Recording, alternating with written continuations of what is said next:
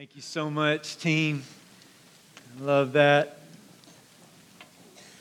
anthem that because He lives, we can face tomorrow, we can face anything because He lives.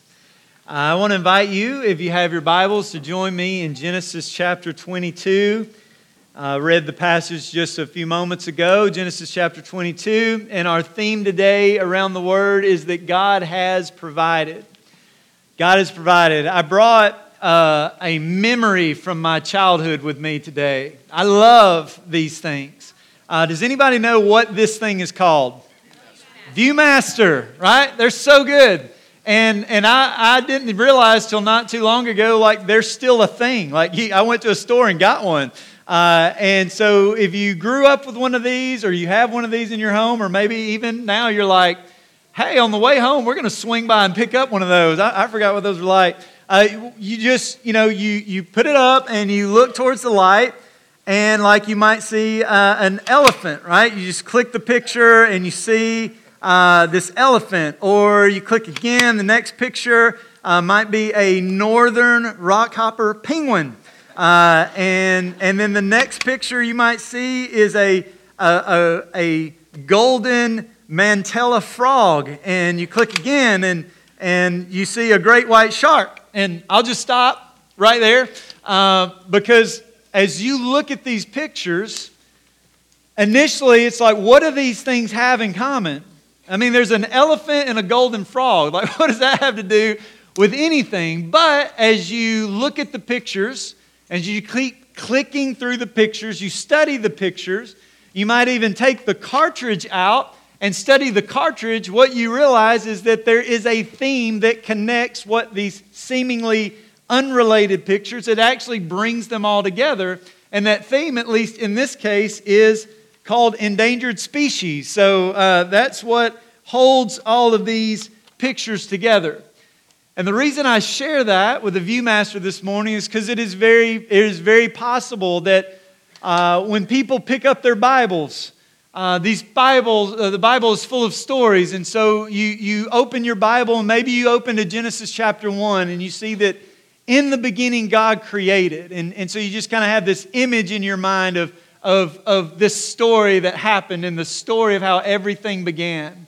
And then you flip a few more pages, and you see and read about how God parted a sea and allowed His people to walk across on dry ground. Just how amazing that moment must have been. Or you flip around and you find also in the Old Testament where there was a guy named Noah and he built an ark and the rains prevailed on the earth for 40 days, 40 nights, and how God guided this man and his family through such a tumultuous time. And then you flip over towards the New Testament and you read about the Christmas story and the nativity scene there and how Christ, the long-awaited Savior, was born. And then on Easter, we obviously, our minds go to the story as is laid out in the Gospels of the cross and the empty tomb. And what can happen is we can see our Bibles and we can see what may initially seem as these unrelated stories, like from whether it's creation and Noah and the ark, or God's people walking across on dry land, the nativity, and the empty tomb. What can at first seem like they don't really all go together, the reality is they absolutely go together. That the more you read the Word, the more you familiarize with your stories, the more you pray through the Word, and what you begin to see is that there is a theme that runs from Genesis all the way through the Bible to Revelation. That there are 66 books in our Bible written over a period of 1,500 years, 40 authors inspired by the Holy Spirit, written in 3 different continents and 3 different languages. And yet, from Genesis to Revelation, there is one theme that rises up, connecting all of these stories in the Bible together, and it is the theme of redemption. And it is all pointing to the hero of all Scripture, King Jesus. And as we look at the Word, what I would like us to do is to go back to one of those Old Testament stories in Genesis 22 and really read this in light of Easter and see how even in this Genesis 22 narrative that it actually points us to the sacrifice who would once and for all take our place and pay the price for our sin. And so as we get started, a little background before we just jump into Genesis 22. The Bible begins in Genesis 1, one of my favorite verses in all of the Bible. In the beginning, God created. Out of nothing, God created. And He created man in His image. Genesis 1:27 reminds us that God created man in His own image. In the image of God, He created him. Male and female, He created them. Everything was perfect. They experienced a perfect relationship and perfect communion with the Father. But if you're familiar with the story, as we get into Genesis chapter 3, there was a deceiver. The tempter comes and whispers lies into the ear of Eve, and ultimately Adam and Eve take of what's called the forbidden fruit. You see, God is a loving, gracious Heavenly Father. And like any loving, gracious Heavenly Father, if you're going to enjoy life, there needs to be some protective barriers, some guardrails. And so God has given His creation a few guardrails. Really not many. Just don't eat. But they couldn't help themselves. They had to buy into the lie. Does God really say that? Did He really say not eat? And so you find them eating, and you find in that moment everything changes. They rebel from God's design. God has a design. He has He blesses those who live within His design. But when you step outside of that design, we see what happens. It lands them in a place of guilt and shame. And so even in that setting, you see that now man and woman's eyes are open to their rebellion. And what do? They run and hide. They're ashamed. And so they run and hide. And what does God do? God in His love and His grace pursues them in their brokenness and rebellion. And He actually sacrifices an animal. There is blood that was shed so that coverings could be made from Adam and Eve to hide their shame. You see, even from the beginning, the Bible points to the Messiah who would come and who would shed His blood and be sacrificed on the cross so that we could be covered, so that we could be forgiven.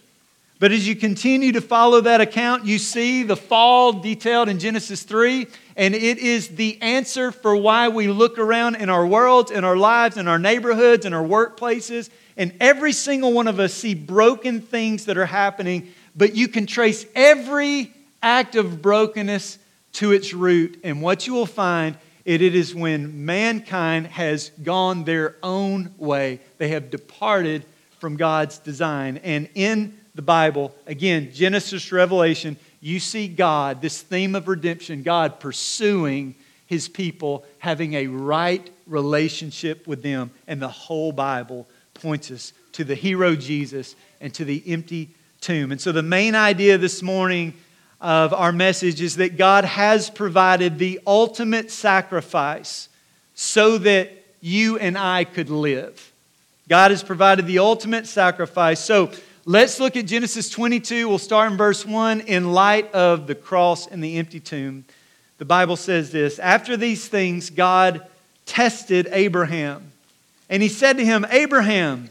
And he said, here I am. He said, take your son, your only son Isaac, whom you love, and go to the land of Moriah and offer him there as a burnt offering on one of the mountains of which I shall tell you. This is the ultimate testing of faith. It's even hard to go to that passage and read that and we're like, are we even hearing this correctly? We absolutely are hearing this correctly. God is calling Abraham to sacrifice his son. But the problem is when we read Genesis 22 all by itself, it can seem very confusing.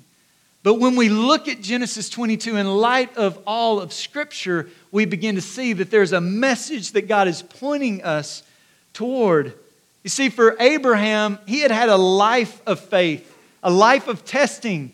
And he passed some of those tests and he failed some of those tests. But in this testing of faith, this was the the ultimate. And just even to go back in our minds that God chose Abraham.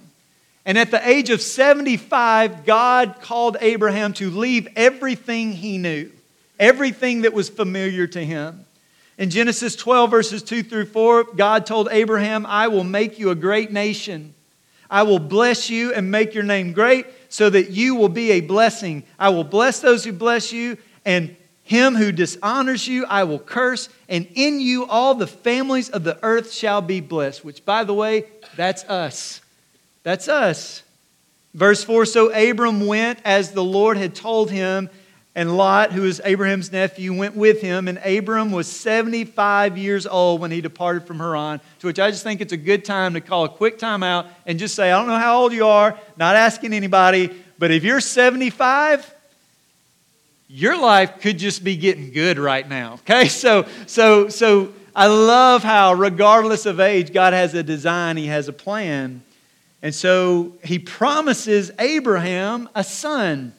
If you continue in Genesis 15 verses 4 and 6, the Bible says, and behold, the word of the Lord came to Abraham. This man shall not be your heir, but your very own son shall be your heir. And he brought him outside and said, look toward heaven, the number the stars, if you're able to number them. And then he said to him, so shall your offspring be. And he believed the Lord, and it was counted to him as righteousness. So I want us to kind of walk, we're going to get to Genesis 22, but I want us to walk a little bit through that faith journey with Abraham. God called him at age 75, leave everything you know, and look at the stars. Your offspring will number the stars, countless.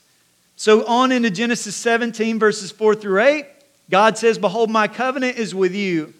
To Abraham, and you shall be a father of a multitude of nations. No longer shall your name be called Abram, but your name shall be Abraham, for I have made you a father of a multitude of nations, which I can't help it, but don't you just want to sing that Father Abraham had many sons? If you grew up hearing that song, I'll spare you, okay? But sometimes our minds go to that song. Verse 6, I will make you exceedingly fruitful, and I will make you into nations, and kings shall come from you. And listen to verse 7. I will establish my covenant between me and you and your offspring. After you, throughout their generations, for an everlasting covenant, to be God to you and your offspring after you. And I will give to you and to your offspring after you the land of your sojournings, all the land of Canaan for an everlasting possession, and I will be their God. And then in verse 19, just a little bit longer, and this is what I want us to hear in Genesis 22 as we head there. God said, no, but Sarah, your wife, will bear you a son, and you shall call his name Isaac, and I will establish my covenant with him as an everlasting covenant for his offspring after him. I want us to keep in mind, God has already made a promise to Abraham. He's already made a promise through your son Isaac. I will establish my everlasting covenant with you. And so can you imagine Abraham, 100 years old, has a baby boy. Sarah, 90 years old. You almost see him like with the walker coming, like going on like, hey, we got it, it's a boy. You know, like this is the son of promise. And I love what Warren Wiersbe says, because what we just read from Genesis 22 verse 1, it seems like it doesn't make a lot of sense. I share this, but I love what Warren Wiersbe says. He says, as believers, we live by promises and not by explanations. And I love that word. That is such an encouragement to us as believers. We don't live by explanations, but we live by promises. And so what did Abraham do when God called him to this ultimate act of faith? He got up early to obey. Look at verse 3. The Bible says in Genesis 22, so Abraham rose early in the morning, saddled his donkey, and took 2 of his young men with him and his son Isaac, and he cut the wood for the burnt offering and arose and went to the place of which God had told him. What did Abraham do? not delay, not negotiate, not rationalize, but rather he rose up early. And my hunch is, as many folks as gathered here this morning, that it's very possible God has been working in your life. And God, through the work of His Holy Spirit, has been revealing areas of your life. Steps of faith, steps of obedience He's inviting you into. But maybe it doesn't all make sense. You don't know how it's all going to work out. But yet, what do we see? We see Abraham rising early because we all know we can rationalize disobedience all day long. We can justify why we would not respond early in the morning, but rather let's wait one more week and just see how everything shakes out. The mind has an infinite capacity to rationalize. But yet God's command is clear, but yet Abraham has the promise. God is faithful, and he knows that. And so for him, there was no excuses. Again, there was no negotiations. He pushes all of that to the side, and he's going to follow. And the Bible says over in Hebrews 11 that without faith, it's impossible to please God. And faith is that place of believing and trusting even when we can't see everything. And so Abraham is stepping out in faith and he's trusting, to which I would encourage all of us today that if we're waiting for everything to just fall in place and everything to look like we hope it does before we take this act of obedience, the reality is God is inviting and calling us to obey Him no matter what. No matter what. Verse 4, on the third day, Abraham lifted up his eyes and he saw the place from afar. And then Abraham said to his young men, "Stay here with the donkey. I and the boy will go over there," I love this, "and worship and come again to you." Again, Abraham has the promise. God has called him to sacrifice his son, but he has the promise. And he doesn't know how all this is going to work out, but what he's telling the guys is, hey, me and Isaac, we're going to sacrifice, but we're coming back. Like, even if God raised Isaac from the dead or however it's going to happen, he doesn't have all of the details. He just knows what God has promised him, and he knows they're going, and he knows that they are coming back because God made an everlasting covenant with Isaac. And God is faithful to keep His word. Verse 6, and Abraham took the wood and the burnt offering and laid it on Isaac his son. And he took in his hand the fire and the knife, and so they went, both of them, together. And Isaac said to his father Abraham, "My father." And he said, "Here I am, my son." He said, "Behold, the fire and the wood, but where is the lamb for the burnt offering?" And Abraham said in verse 8, "God will provide for Himself the lamb for a burnt offering, my son." And so they went, both of them, together. Let that ring in our ears through the rest of this passage. God will provide a lamb. Verse 9, when they came to the place of which God had told him, Abraham built the altar there and laid the wood in order and bound Isaac his son and laid him on the altar on top of the wood. And then Abraham reached out his hand and he took the knife to slaughter his son. I'm a dad. 5 kids. My youngest isn't old enough to understand yet, so shh. 5 kids. Amber, I got 5 kids. We have 5 kids. Okay. And so here's the deal. I'm a dad. I love my kids. And I can't imagine what was swirling through Abraham's heart as a father. I can't even begin to imagine the weight that he experienced in that moment.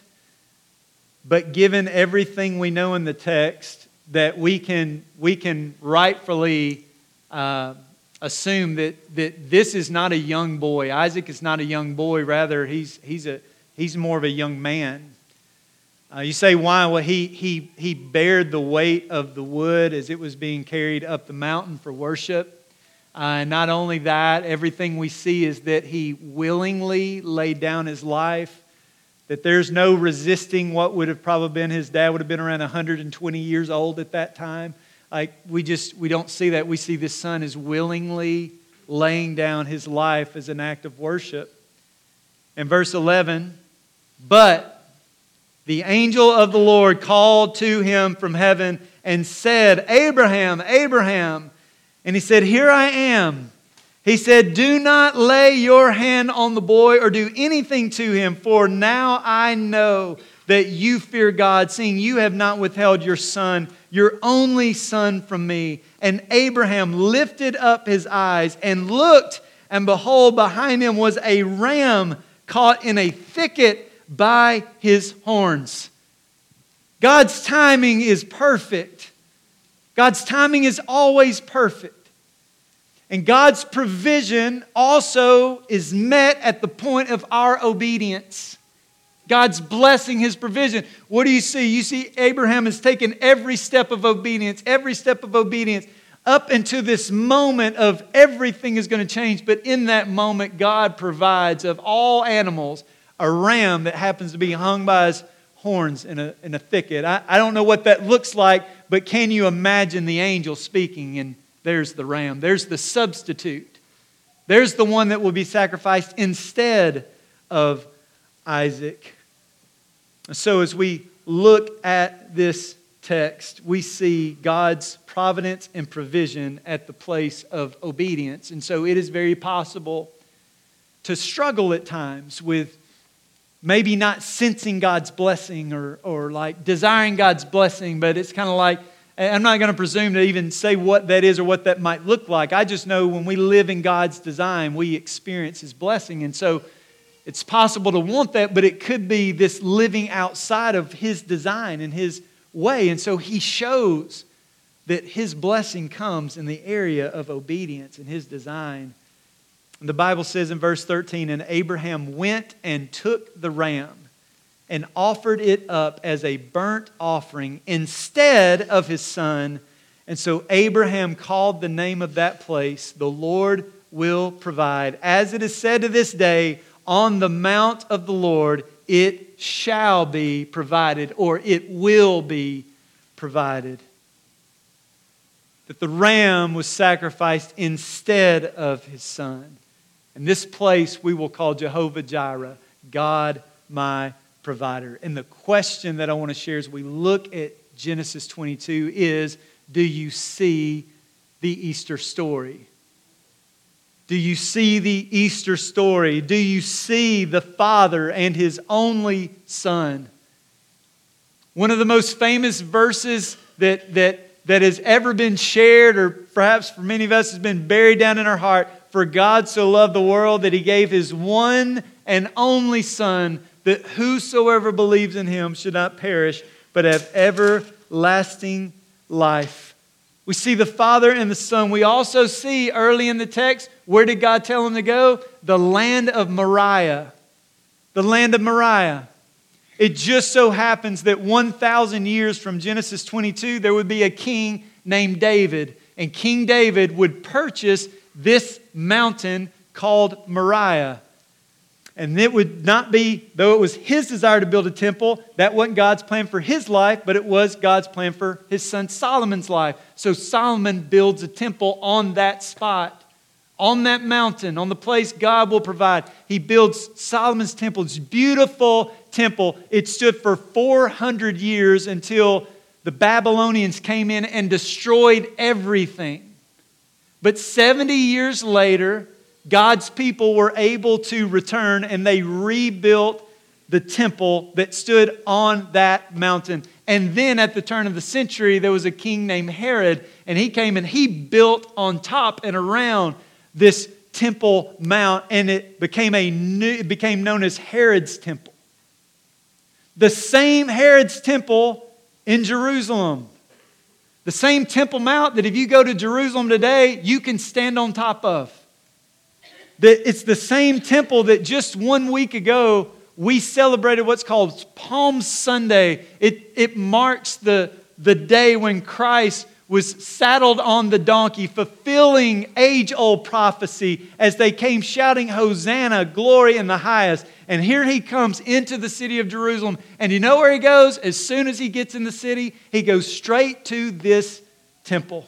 Straight to the place. And he clears it out. And he proclaims that this place, that temple, had become something it was never intended to be. But we see the Father and His only Son. We see the land of Moriah. We see the wood that was cut for sacrifice.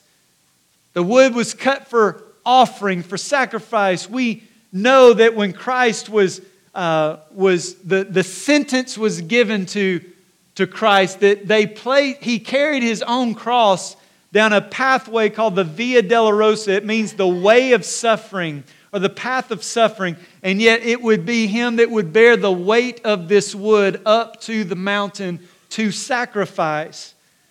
But not even just the physical weight, but think about the weight of the sin of the world that He bore on His shoulders. Isaiah 53:6 says, and we like sheep have gone astray. We've turned everyone to his own way, and the Lord has laid on Him the iniquity of us all. But not just the Father and His only Son, not just the land of Moriah, not just the wood that was cut for sacrifice, but on two occasions in Genesis 22, we see that the Father and Son went together. This was a plan that was set in motion from eternity past. This was not oh no, what are we going to do? We got to figure this out. We got to get a plan together. No, this plan was set in motion before God ever created the earth, mankind. His plan was set, and the plan was the only suitable sacrifice to absorb the wrath our sin deserves is Himself. And so we see in 1 John 4:14, and they have seen and testified that the Father has sent the Son to be the Savior of the world. But not only that do we see Abraham says a lamb will be promised. A lamb will be promised. Back in chapter 22, verse 8, God will provide Himself a lamb. God will provide Himself a lamb. When Jesus launched His earthly ministry, He launched His earthly ministry by being baptized by John the Baptizer. And John the Baptizer in John chapter 1, the moment he sees Jesus, you know what he says?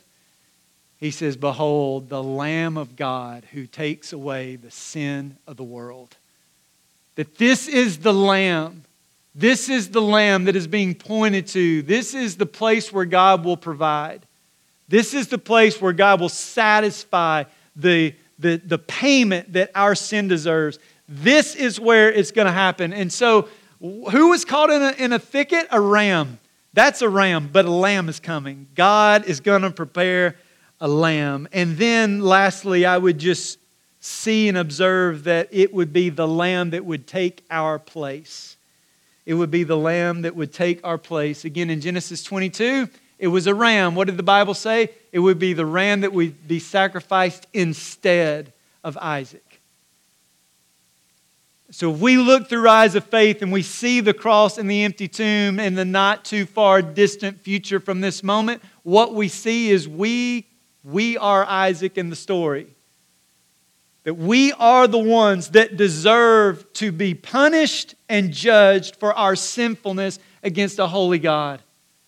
In Genesis 22, God provided a substitute. It was a ram. But Abraham says, God will provide the lamb. It all points to Calvary and to where Christ ultimately took our place on the cross and took our payment for us. 2 Corinthians 5:21, for our sake He made Him, Jesus, to be sin who knew no sin, so that in Him we might become the righteousness of God. Galatians 3:13 through 14, Christ redeemed us from the curse of the law by becoming a curse for us. For it is written, cursed is everyone who is hanged on a tree, so that in Christ Jesus the blessing of Abraham might come to the Gentiles, so that we might receive the promised Spirit through faith. The Bible teaches us that all have sinned and fall short of the glory of God. But what we see in the Easter story is that God so loved the world that He came and He took our place on the cross. And for all of those who will repent of their sin and place their faith and trust in Him and Him alone, He will forgive them, give them peace with God, and He will give them life and everlasting life. And how do we know He can do it? We just sang about it. An empty tomb is there to prove my Savior lives. He's the only one. He's the only one. And so when we look at the Word, let us know that whether we open in Genesis or whether we open in Revelation or whether we open somewhere in between, the whole Bible is teaching us one story. It is the theme of redemption. It is pointing us to the hero of all Scripture, Jesus Christ. And we see what began with Adam, and Adam to Seth, and Seth ultimately to Noah, and Noah to Shem, and Shem ultimately to Abraham, Abraham ultimately to Isaac, Isaac ultimately we see Judah, we see Abraham, we see Isaac, we see the promised son Joseph, we see Judah, we see King David, we see Joseph, the earthly father of Jesus, adopted father of Jesus, and we see the Messiah has come through the line, faithfully fulfilling what all the Old Testament points toward and what all the New Testament is about King Jesus. And so, He is the Lamb who takes away the sin of the world. And He is also the Lion of the tribe of Judah. That from Judah's line, the Bible says that a lion would rise up. And in Revelation 5, we see that it would be the Lion of the tribe of Judah who alone is worthy to open the scroll. That Jesus Christ, the resurrected King, is the Lion of the tribe of Judah. Let's pray together. Father, we thank You for Your text. We thank You for the Bible. God, we thank You that in Your grace and in Your love and in Your providence, God, that You would send the Lamb that would take our place, pay the price for our sin.